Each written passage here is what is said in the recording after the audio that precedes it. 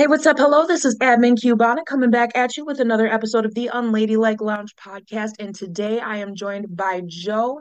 Joe, thank you so much for joining us today. I appreciate you coming by and sharing your insight and expertise with us. Why don't you go ahead and tell us a little bit about yourself, a little bit about your background, brag on yourself a little bit, and what we'll be talking about today. Hey, thanks, Courtney. My name is Joe Malone. I'm a former Special Operations Marine, and I now teach people how to be safe against violence and violent crime, mostly through skill development, but a lot of mindset empowerment as well. Wow. First and foremost, I want to thank you so much for your service. We appreciate it and everything that you've done for our country as well as those around the world for sure. Um, you said that you teach people how to keep themselves safe against violent crime, things of that nature. How did your training help you to teach civilians how to keep themselves safe?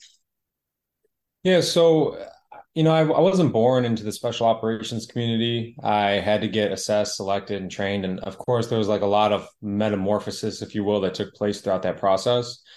And so the special operations mission, on top of all that, is to link up in foreign countries, usually in heavily infested enemy territory or behind enemy lines. And the people that we're teaching and training aren't like warriors, they're farmers, they're merchants, they're traders, they're logisticians who are being oppressed by like an evil force coming in. So, for example, when ISIS kind of stood up and rolled through a lot of the Iraqi territories in the countryside, these were just ordinary people who one day had a convoy of evil criminal people show up and kidnap their daughters and commit all these atrocities. So learning how to relate to people regardless of like the culture, develop that rapport, and then how to articulate these types of skills to the most basic level possible.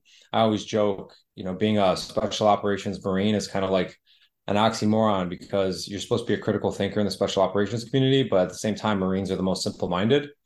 So it kind of worked out well though, because if I could learn it, then anybody can basically learn it. And so it's just applying those same fundamentals and principles, but to the private sector, and just always trying to build that rapport, develop empathy and understanding where people are coming from, what they're dealing with, and then articulating those skills in a progressive format so anybody can learn.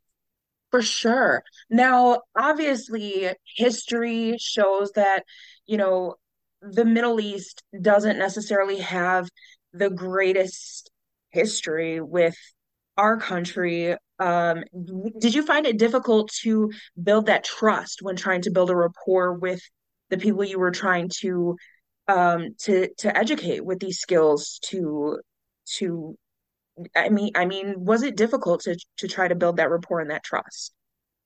A little bit. It just depends on where I was at and who I was working with specifically. I mean, we had a lot of insider attacks, unfortunately, but Mhm. it was kind of just like a part of the job description.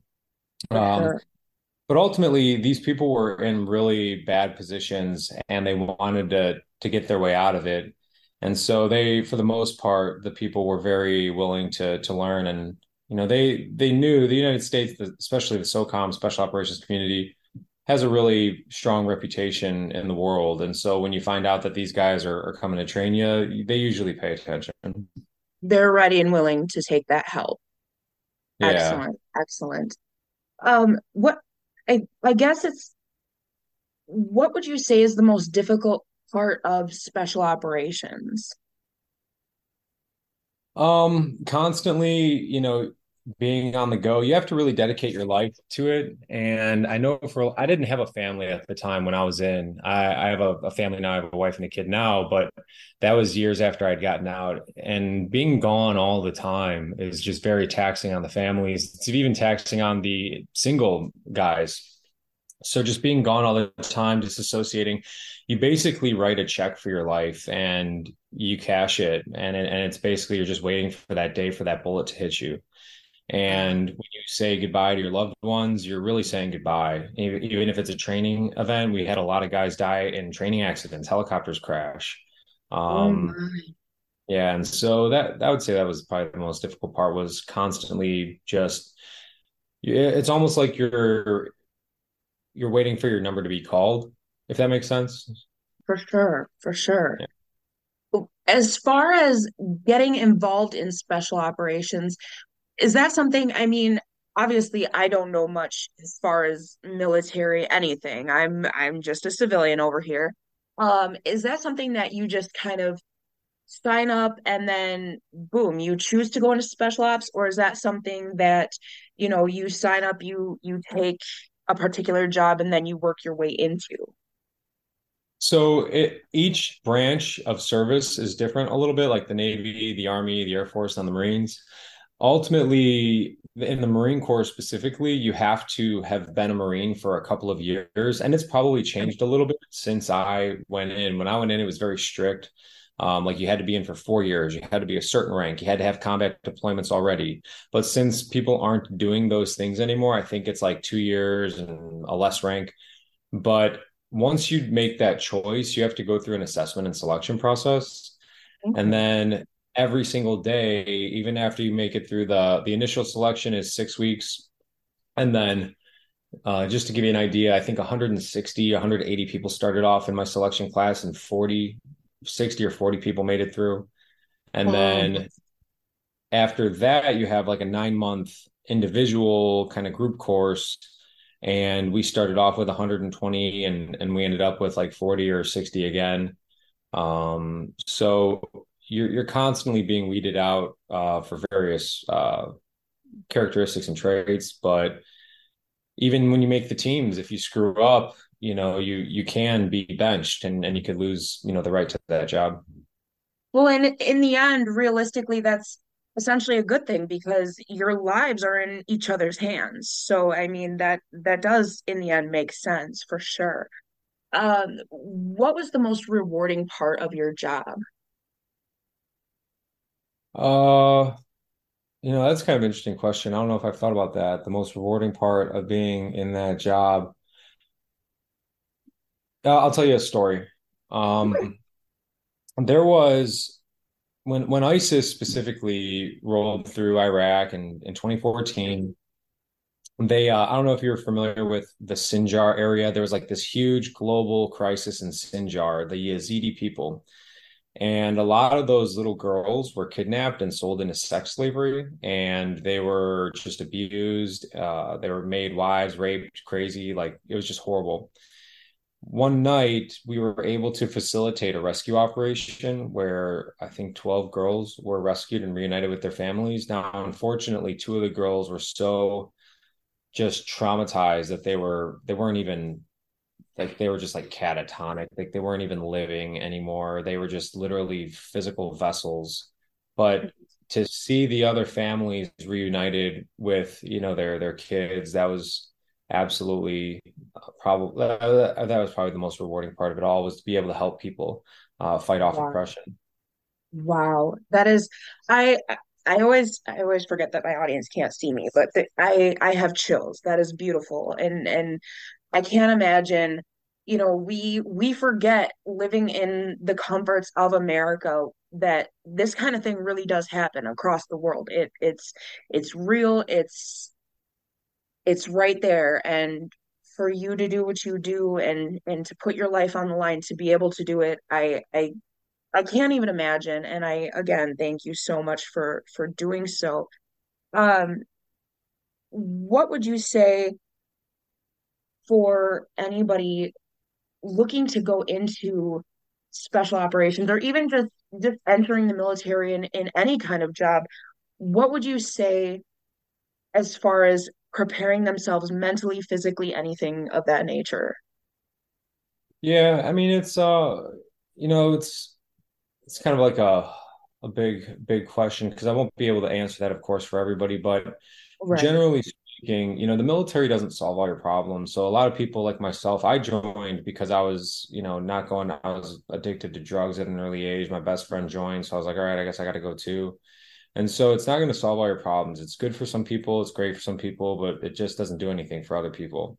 And if you're going to join to like go fight a war, you should really question those motives, because every single dead person I ever stood over in my entire life, I just thought it was a pointless, it was just a waste of life and effort. And so I wouldn't recommend people join for that. And I mean, look where it's at now, right? It's just a joke. It's an Yes, absolute joke. Um, and in terms of physical and mental, I mean, they'll give you all that guidance in terms of what that is. But I always just tell people, regardless of what you're doing in life, you always physically and mentally want to be the best version of you that you ever could possibly be. for sure. Do you feel that there are enough resources as far as mental health coming home from deployments? Do you feel that there are enough resources for veterans coming home? Yeah, that's a great question. That's the number one reason I started my current coaching program was because when I was leaving the military, was absolutely suicidal. I was destitute. I lost all my money doing a bunch of high risk trading activity and I was drinking every day. I had like 26 medications prescribed to me. I was living out of a tent on a beach in my truck and it was just not good. And I've come way since then. I've learned and I've elevated myself, and that's not ever going to be a version of me ever again. I've been fortunate to have learned certain lessons in my life, and I've overcome a lot of adversities.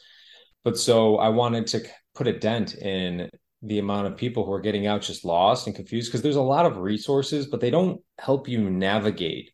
They just throw a bunch of books at you and they say, look at all this stuff we gave you. And you're just lost and confused in it all. And so I started this coaching program to help veterans transfer their skills over from the military to the private sector, but also at the same time help them keep their mind right, their nutrition right, their physicality right, and then also help them understand legalities in terms of self-defense, justified self-defense, and for oneself and their family. And Okay. so I definitely, not to mention financial advice, we connect people with a lot of financial advisors. But I I think there's a lot of resources, but I think that it's poorly understood. And because it's poorly understood, I mean it's like you're basically just I'm thirsty, but you're blasting me in the face with a fire hose and I can't even drink, if that makes Oh, sense. okay.